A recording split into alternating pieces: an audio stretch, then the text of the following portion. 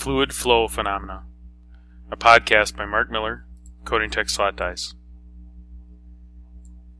When a fluid hits a substrate, pushing through the barrier of air, the fluid tends to flow predictably. This phenomenon is a function of the interfacial tensions between the fluid, the displaced air, and the substrate being contacted.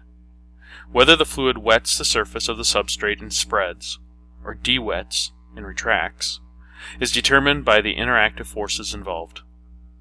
The energies that are inherent in a substrate and fluid can be manipulated, but not without consequences.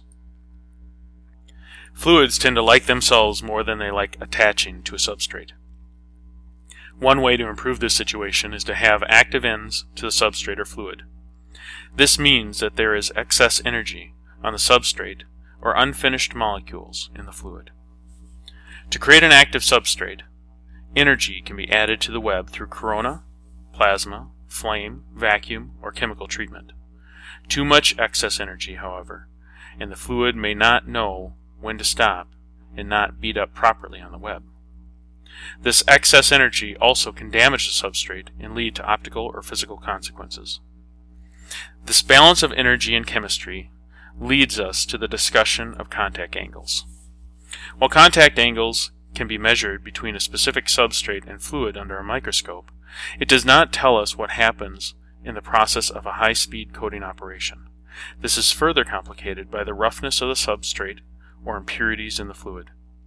Many times an estimation can be done, but process experimentation provides the best feedback. Visualization of the coating bead on the back side of a fluid coating operation can provide more insight into the world of adhesion than watching the resulting web coating. Many times, however, this view into the underside of the coating station is not physically possible.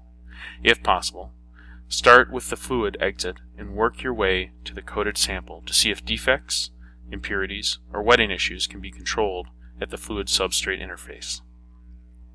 Fluids and substrates interact in one of two ways. One, the contact angle is less than 90 degrees and the fluid wets the substrate, which would be hydrophilic. Or two, the contact angle is greater than 90 degrees and the fluid does not wet the substrate, hydrophobic. This starting point should lead the process or product engineer to consider what options to use to control wettability. Drastic wetting issues may require material changes, while minor issues may require an increase in the energy of the substrate. Fluid coatings greater than 1 micron wet follow the behavior of thin film coatings and can be controlled by the surface energy and material design. Coatings less than 1 micron wet are possible, but require non-intuitive process applications to overcome surface tension disturbances. Faster and thinner coatings are the wave of the future. Learn how to ride the wave to success.